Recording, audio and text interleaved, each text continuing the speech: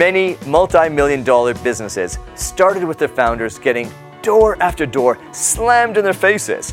Rejection letters, phone calls saying no thanks, face-to-face meetings being told no. Just rejection after rejection. Today's billionaires faced a string of rejections before finding the path that led to their current success. No is certainly not fun to hear, but as these people know, it is inevitable on the way to the top. Chris Dixon even stated, if you aren't getting rejected on a daily basis, then your goals aren't ambitious enough. Today, I want you to know that rejection is not the end of the story. It merely shows you what way not to take.